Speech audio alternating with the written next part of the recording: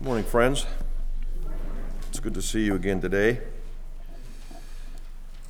This morning you've already heard the word truth used a few times, and that's not by mistake. We are trying to make sure that the theme of the day revolves around the theme of the text, and of course that is truth that we're looking at today, and that comes from what you just heard read from the letter of 2 John. In a world of lies about what is fulfilling, lies about what's important, lies about God, lies about the opposite sex and gender issues, lies about government, about everything imaginable, lies, we need the truth, don't we? We desperately need the truth. If the human race ever needed a clear truth, I think it's now, in our day.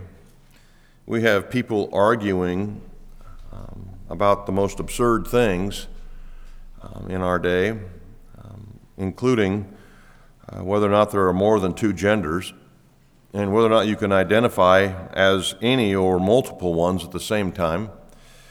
Or if you'd like, you could also identify as a dog or a cat or a cockroach if you wish.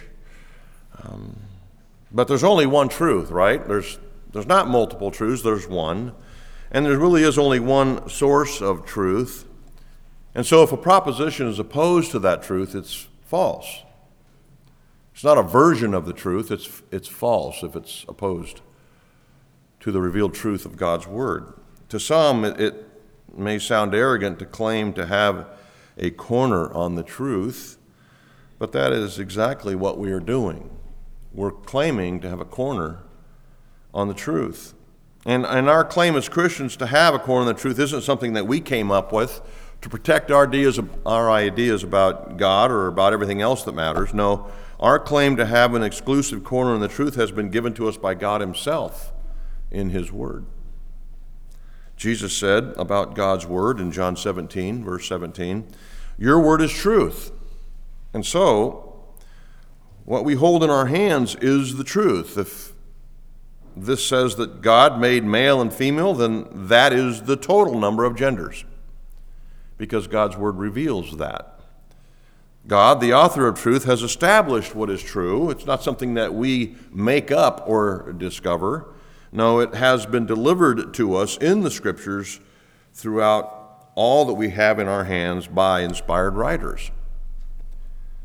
Last week we began to look at this amazing little letter, 2 John, and discovered that the theme of this short first century letter is, in fact, truth. The truth was under attack in the first century, as you know, and has been under attack since the Garden of Eden, actually, hasn't it? You remember that Satan deceived Eve with lies, right? He said to her, "You can be like God." Sounds like some contemporary religions we know of, right? The apostle is concerned here, the apostle John that is concerned that his readers know the importance of possessing the truth. And so this is what I'm going to address today.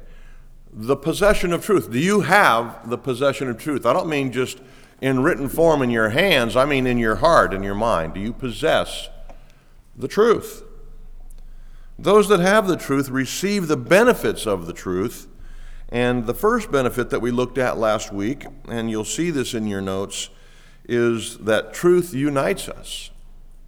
Truth unites us. Our unity as Christians is based on the truth of sound doctrine. It's not like half of us believe that Jesus was a good teacher, but not God, and the other half of us to believe, no, that He's God. No. We are united by the truth that God became man in order to live the perfect life required by God and then die for us who haven't been able to do that. This, along with the other biblical divine truths, are what bind us together in unity. Right? That's why we gather. So the first benefit is that it unites us. The second benefit of truth is that it abides in us. You'll notice in verse 2, the truth abides in us who have embraced it, who have embraced Jesus, the God of truth. When the Holy Spirit regenerates your heart, He deposits the truth in you. So, truth abiding in us allows us to recognize truth and error when we see it. That is why at some point in your life, the gospel made sense to you and you embraced it. Why? Because God implanted truth in your heart, and when you saw the gospel, you received it with joy. You recognized the truth for what it was. It abides in us. Thirdly, we see in verse 3 that the benefit of truth is that it blesses us. Look at verse 3. Grace, mercy, and peace be with us. And then he says, from the Father and the Son, in truth. And so, a benefit of the truth is the blessings that come with it. And are there any more precious blessings to us, Christian friend, than the three that are listed by John? Grace, mercy, and peace. Can you think of a more wonderful set of blessings in our lives? The grace of God, the mercy of God towards us, peace with God, our Creator. No, there's nothing greater. These things are, in fact, what bless us. The fourth benefit of the truth that we looked at last week, that the Apostle John identifies, is seen in verse 4, which tells us that the truth guides those who possess it. I rejoice greatly to find some of your children walking in the truth. That means being guided by the truth, applying the truth to daily life. So, possessing truth guides our thinking. It guides our relationships. It guides our priorities. If you have the truth, it affects your life. When you actually fully understand truth, it cannot stay in the realm of theory. A full knowledge of truth works its way into the practical application of that truth in every area of your life. This is what Paul wrote to Philemon, if you remember, that we studied a few weeks back. In Philemon 6, Paul said that living out the Christian life is a result of a full knowledge of every good thing we have in Christ. And what are the good things we have in Christ? Truth. What's a full knowledge of the truth? It's applying the truth. It's remember that gnosis is the word for knowledge. He said epignosis, which means full knowledge. Full knowledge is different than knowledge, like application is different to truth. You don't really fully understand truth until you apply it in your life. You can say you believe in the sovereignty of God, the doctrine of sovereignty, but if you go through life worrying about tomorrow, you don't believe in sovereignty. Does that make sense? So a full knowledge of the truth is the application of the truth, which is what the Apostle Paul and the Apostle John have said. So, if you were here on that Sunday that I preached on Philemon, you remember, hopefully, that I emphasized that word, full knowledge. It's two words in English, one word in the original language. But it is epignosis, the application of knowledge, the application of truth. So, it gets out of our heads, that is, knowledge gets out of our heads, out of theory, and into our daily lives by way of application. If you aren't practicing some aspect of the Christian life, let me name a few: serving, giving, loving, praying. If you're not practicing those things, it's because you don't fully understand that truth. You got head knowledge, but you haven't applied it. Truth hasn't moved from theory to practice. So now as we look at the second half of this short but very useful letter, I want you to notice that if we have these benefits, truth uniting us, abiding in us, blessing us, and guiding us, the following will be true. All right? The following, or we call this the results of truth. The first is this: truth will result in sacrificial love. Truth will result in sacrificial love. A truth-saturated life will result in sacrificial love. Look at verses 5 and 6.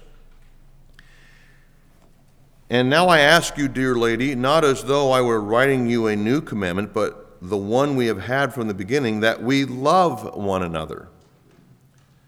And this is love, that we walk according to his commandments. This is the commandment, just as you have heard from the beginning, so that you should walk in it. And so what I want you to see here is that if we experience all the benefits of truth, then love will be the outcome. You say you've embraced Christ. You say you have knowledge. You say you understand truth. Is it evident? It doesn't matter what you say you know. What matters is how you live. is what John is saying. This is what he is saying in these two important verses. If you've embraced the truth of Jesus and committed your life to following him, the primary result will be a growing love for everyone else who has embraced him. Can you see that evidence in your life? A growing love for the body of Christ, for your fellow Christian? Jesus has commanded that we love one another, and remember the command specifically. He said, love one another just as I have loved you. That means apply it. Not just know that you're supposed to love others, apply the truth and do it, is what he's saying. In John 13:34, Jesus said this. Paul repeated this in Ephesians 5:25. So, just as, love one another just as I have loved you, and Paul said this to husbands, husbands, love your wives just as Christ loved the church. This is what Jesus wants. A loving Savior desires loving followers. It's not a glory to Christ if his followers aren't following. And John says it's not a new command. This is not something you haven't heard before, dear lady, here in verse 5 and 6. So if it wasn't a new command, when was the command given? Well, I referred to it here in John 13 by Jesus the night he was betrayed. Interestingly, in that same chapter, John 13 in verse 1, John described what sacrificial love looks like, if you want to know. There it says in verse 1 that he loved them, Jesus loved them to the end. What that means is that Jesus loved them fully, completely, perfectly, exhaustively. He loved them what we would call sacrificially.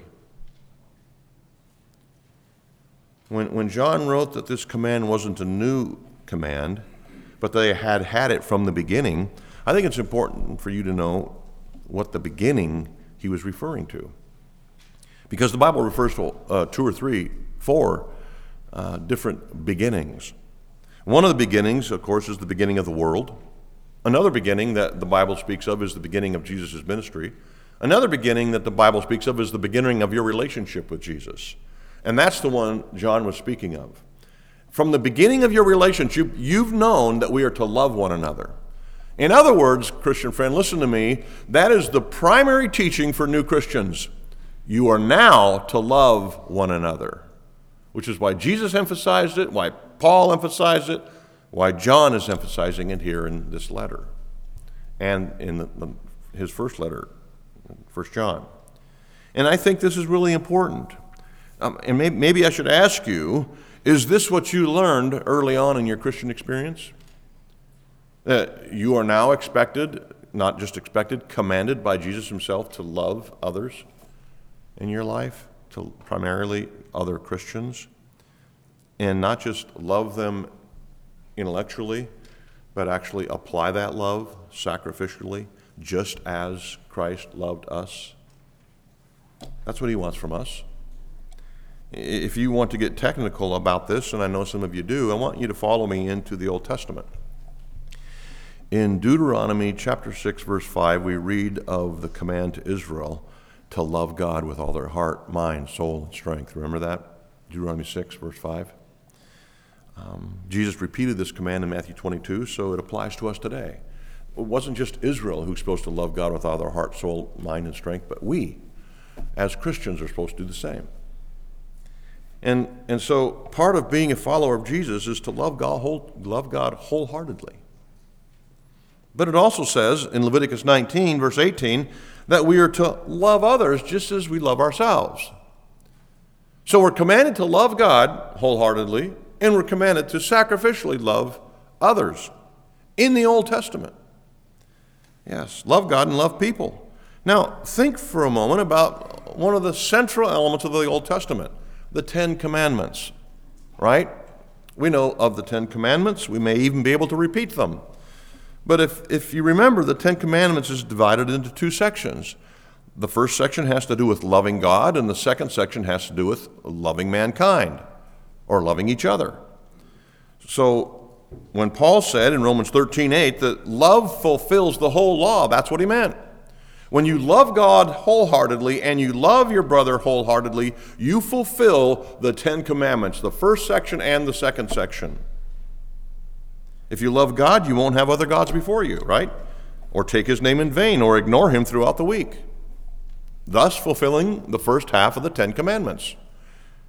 And then on the other hand, if you love others, you won't lie to them, steal from them, murder them, covet what they have. No, you will actually love them, and you won't do those things. So that is a fulfillment of the whole law when you love God and love others. The command to love is not new, so what John is saying is true. It's been around forever. It's been part of God's revelation to mankind dating back thousands of years when the first inspired script was written by Moses, Leviticus, Deuteronomy. And so what I'm saying to you is that this command to love God and love people finds its origin in the character of God. It's who God is. God is love, I think John said in 1 John. And this loving character, listen closely, this loving character of part of what is granted to each and every authentic believer at the point of regeneration. And you'll hear in a second why this is so important, but let me tell you where I get that information. 2 Peter 1:3, we read that all believers are partakers in the divine nature. We are partakers in the divine nature. At the point of regeneration, the Holy Spirit grants us a part of the divine nature, so we partake in that nature. He gives you this new spiritual life, and part of the new spiritual life has a loving character, the same kind of character that God himself possesses. It's the divine nature. Paul calls this the fruit of the Spirit in Galatians 5. But I want you, if you don't mind, I know this is on the overhead, but if you have a Bible with you, I hope you do, I want you to turn with me to 1 John chapter 5. 1 John chapter 5, verse 1 and 2. This was the verses of meditation earlier today. Look at these two verses. Everyone who believes that Jesus is the Christ has been born of God. Okay, they have been born of God. And everyone who loves God the Father loves whoever has been born of him. By this we know that we love the children of God, when we love God and obey his commands. Part of becoming a Christian means you automatically begin to love other people. Now, I'm going to give you a sidelight that has little to do with what I'm speaking on this morning, but I love sidelights. Look at the first sentence in 1 John 5:1. Everyone who believes that Jesus is the Christ, has been born of God. Has been is past tense. You understand? Becoming a Christian isn't because you believe. Becoming a Christian is because you've been born of God. You got it? So, you think, sitting here, I believe that Jesus is the Christ. I guess I'm a Christian. Well, yeah, but why did you believe that Jesus is the Christ? Because you've been born of God before you believe. That's why you believe. You believe because the Holy Spirit gave you life. This is what Ephesians 2 says, right? The Holy Spirit ignited this divine life in you that brought you from death to life.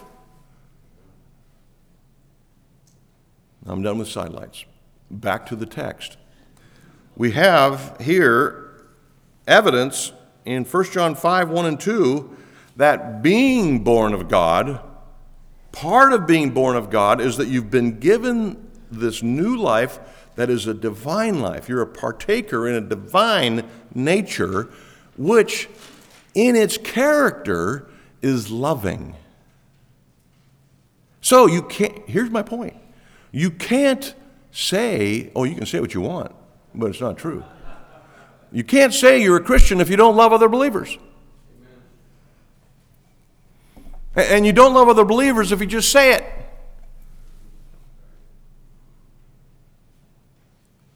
So it's so important to understand that the kind of love that Jesus and John describe isn't based on emotional attachment or a commonality or an affinity. It's based on obedience. I hope you're following me here. This is critical. The kind of love that Jesus and John are describing isn't based on something emotional you feel for someone. It's based on obeying the command you've been given by Christ himself. You may ask, well, if I don't feel anything for the person I'm loving, is it really love? If I don't have some warm fuzzy boiling up in me, is it really love when I do or say something to you? The answer is, Jesus said it was. You don't have to have warm fuzzies to love people. You have to be obedient to love people. So how is this love connected to the truth or the theme of the book or the letter of 2 John? Let's turn back there if you're still in 1 John. How does this love connect to the truth? Well, the truth is of God. Do we agree on that? The truth is of God. Jesus said, I am the way, the truth, and the life. So Jesus, the God of heaven, who came to this earth to live and die for us, called himself the truth. I am the truth. Then he said, if you'll love me, you'll obey me. He commanded us to love one another, so the truth is directly connected to love. Jesus, the God of heaven, commands love, so love is connected to the truth. Jesus showed his love for the Father by being obedient to him. We demonstrate our love for Jesus by being obedient to him. And when he says, love one another just as I have loved you, we do it if we're saved, because we have been given a divine nature that wants to do this. It's not like something you have to beat yourself into submission to love your neighbor. You desire it because it's part of the nature that God's given you. This is why it is so concerning to me when I come across someone who claims to know God but has little interest in God's people. They say that they love Jesus, but you can't see any evidence of them loving Jesus' followers. And we all have that distant uncle someplace that says, yeah, I'm a Christian, but they don't go to church. It's like, really? Is there no church within a day's walk from your house? I mean, the Christians in Africa that don't have vehicles walk for a day to get to church. There's one 2 miles from your house and you don't go to church? Explain that to me, Christian.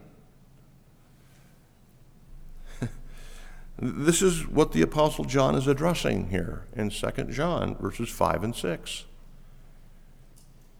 This is the same thing John addressed in John 13. It's the same thing that the entire book of 1 John is written about. This is why John is called the apostle of love. It's of primary importance to him. It's evidence of true belief. Christian love moves beyond feelings and meets needs. For example, just as, remember those important words, Jesus' sacrifice on Calvary met our greatest need, paying the penalty for our sin. So what do those around you and me need? Well, I think there's two different levels that we can talk about. One level is they may need help mowing their lawn and babysitting. That's great. That's wonderful. You ought to do those things. But level 2 would be supporting them through their struggle with sin by holding them accountable, confronting, encouraging them to keep fighting, walking with them. And so level 2 love also includes evangelism of the lost. There's nothing more loving that you can do for an unsaved person than to share Jesus with them. How can we say, Christians, that we love our neighbors, our unsaved neighbors, and at the same breath say we believe in hell, and then not share with them how to avoid hell?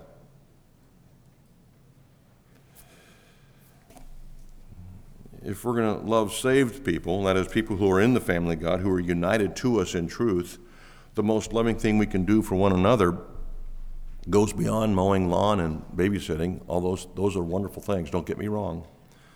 But a level 2 type of love is to sacrificially befriend them, even when they aren't friendly. Love them when they're unlovely. Walk with them to the celestial city, as John Bunyan wrote about in Pilgrim's Progress. His friends walked with him through thick and thin, that is, Christian, in that book, Pilgrim's Progress. So this means that we have our friendships move in the church, those of us who embrace the truth, we have our friendships move beyond superficial things that we naturally have in common, which is fine. We can be friends because we like the Seahawks, but it has to go beyond that if we're saved, right? And we need to move from those superficial things that come natural to us and move into a spiritually rich friendship, walking with one another to the celestial city, helping our brothers and sisters become like Jesus. How are we going to do this?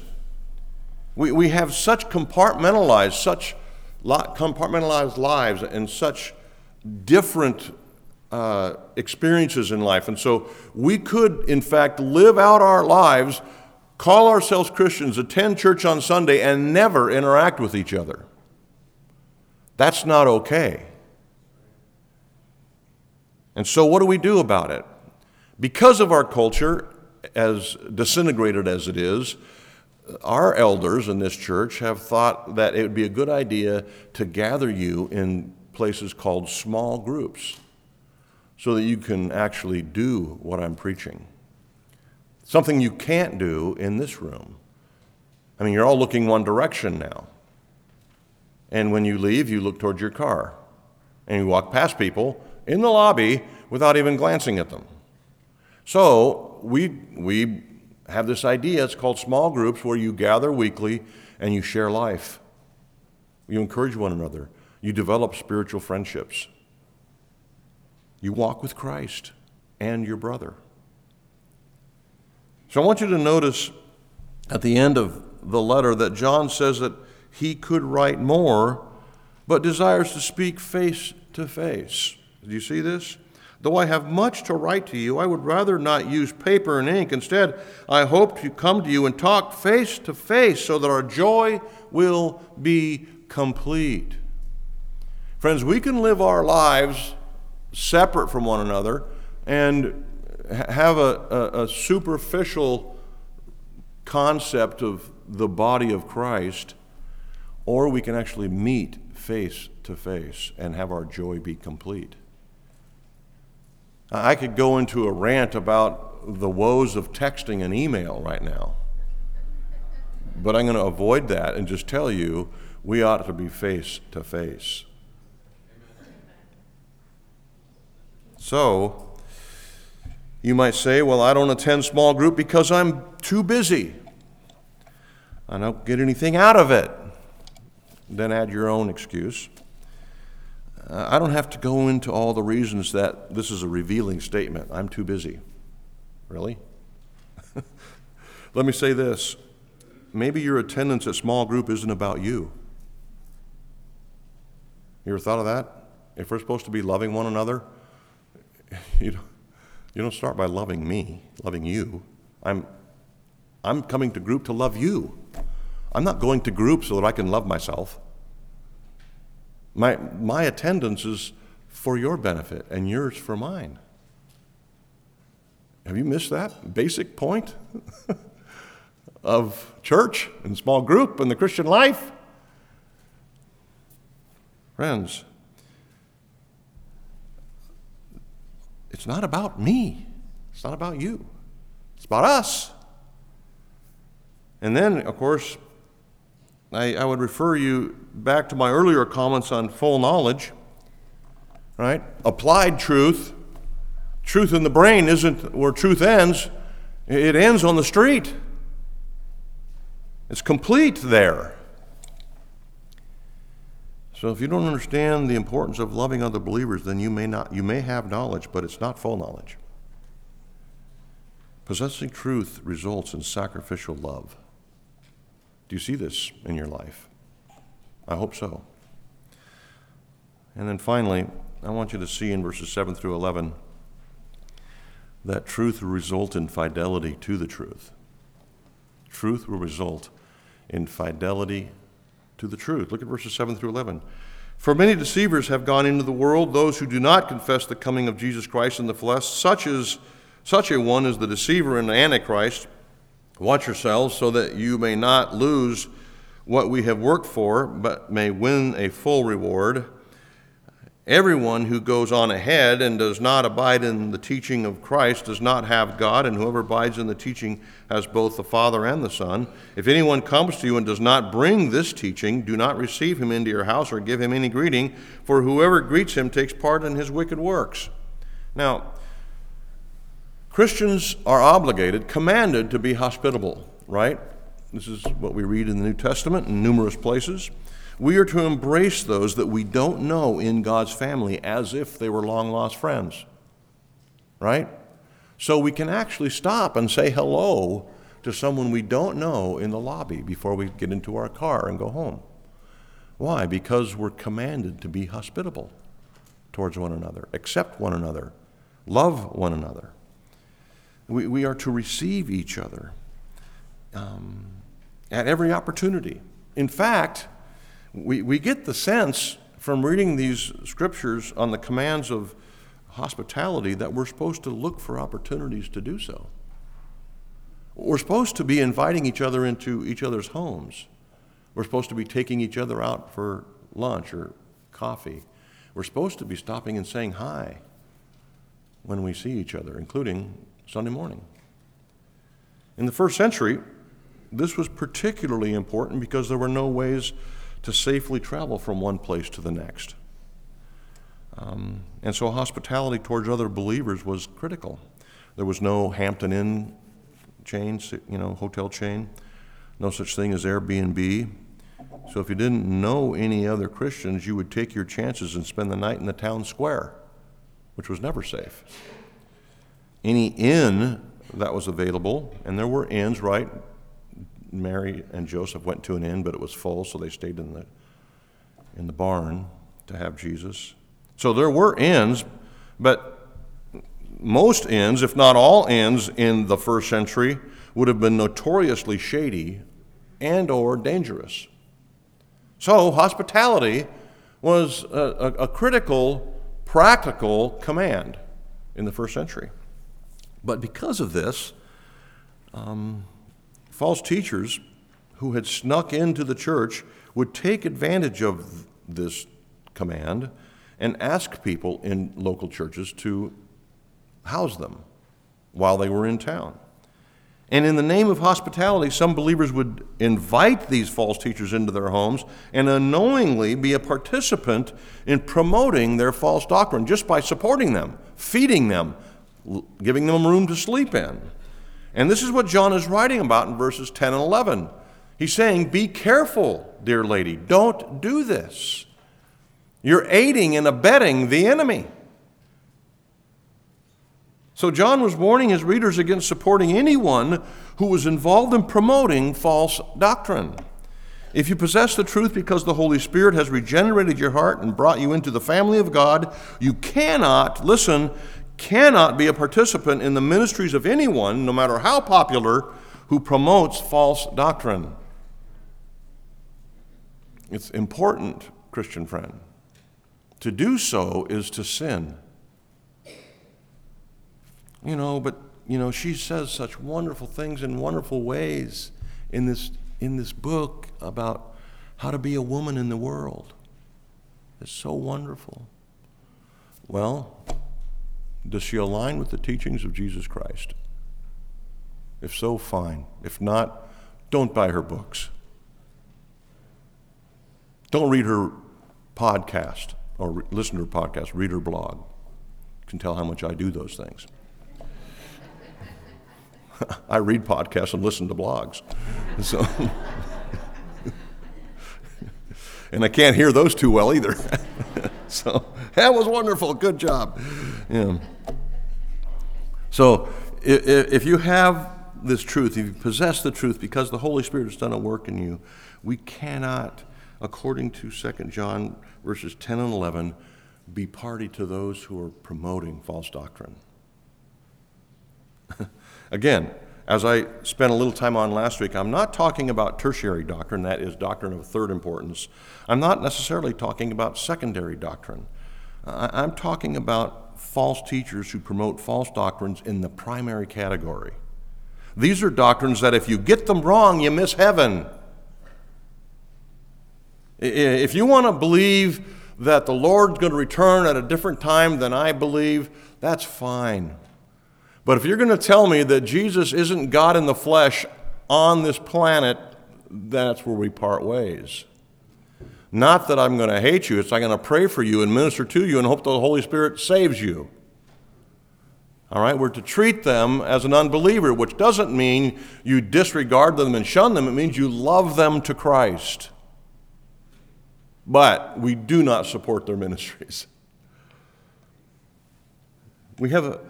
Having the truth results in a fidelity to the truth. The Apostle John helpfully identifies some false teaching for his readers. I want you to look at verse 7 and 9 again. I just read it. But let me point something out here. Verse 7, he says, false teachers, many he calls them deceivers, are those who do not confess the coming of Jesus Christ in the flesh. He really wasn't a human. He was angelic. He had a spiritual body, and it looked real. That was a common false teaching in the first century. And that's just exemplary. In other words, an example of what things that might keep you out of heaven. He speaks of others or addresses others in verse 9. Whoever goes on ahead, and that is runs ahead of what Christ has taught, that means being creative with the teachings of Christ, coming with something new to draw a crowd, all right, runs ahead and does not abide in the teaching of Christ, does not have God. So they aren't in Christ, and we cannot support their ministry through buying their books, sending money to their organizations. That would fall into the category of what John is forbidding. And the teaching Christ is the issue. He taught that he was God in the flesh, verse 7, and Matthew, Mark, Luke, and John. Jesus taught that we must follow in his footsteps, Luke 14, and other places in the Gospels. He taught that we are to forgive one another, to know and pursue God. Review the Sermon on the Mount, Matthew 5 through 7.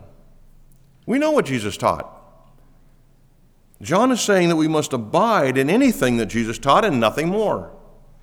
Don't move beyond that. So if someone is altering, adding to, denying, or misrepresenting the teaching of Jesus, they are not to be trusted, supported, encouraged, or welcomed. You cannot support their ministries. The word greets in verse 11, do you see that?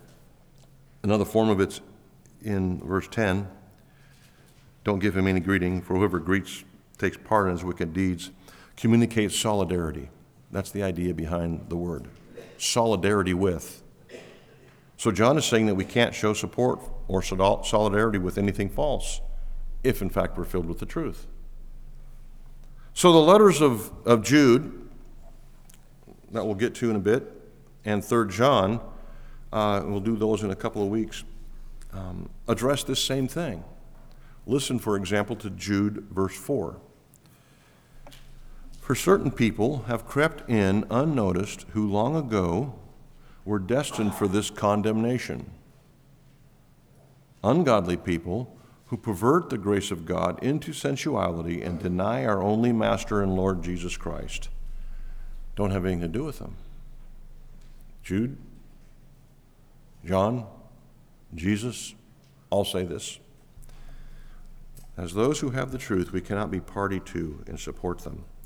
So, friends, if you have embraced the truth of Jesus Christ, you will sacrificially be loving your neighbor, and you are holding to the fidelity of the truth.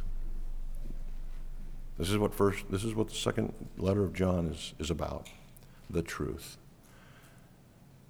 We have access to the truth. Have you embraced it? Your intellectual knowledge of it is the first step, but do you have a full knowledge of it? Are you applying the truth? Are you actually loving the people in the church? Are you actually sharing the gospel with those outside the church? This is the evidence. Let me pray. Father, we are grateful again for your revelation to us, in this case from the pen of the Apostle John, your beloved disciple. Thank you for his sensitivity to your Spirit, his commitment to the truth, his love for the church. I pray, Father, that we would hold the same priorities, that we would love the truth, that we would love the source of truth, who is God himself, that we would fulfill the commands to share this love with one another.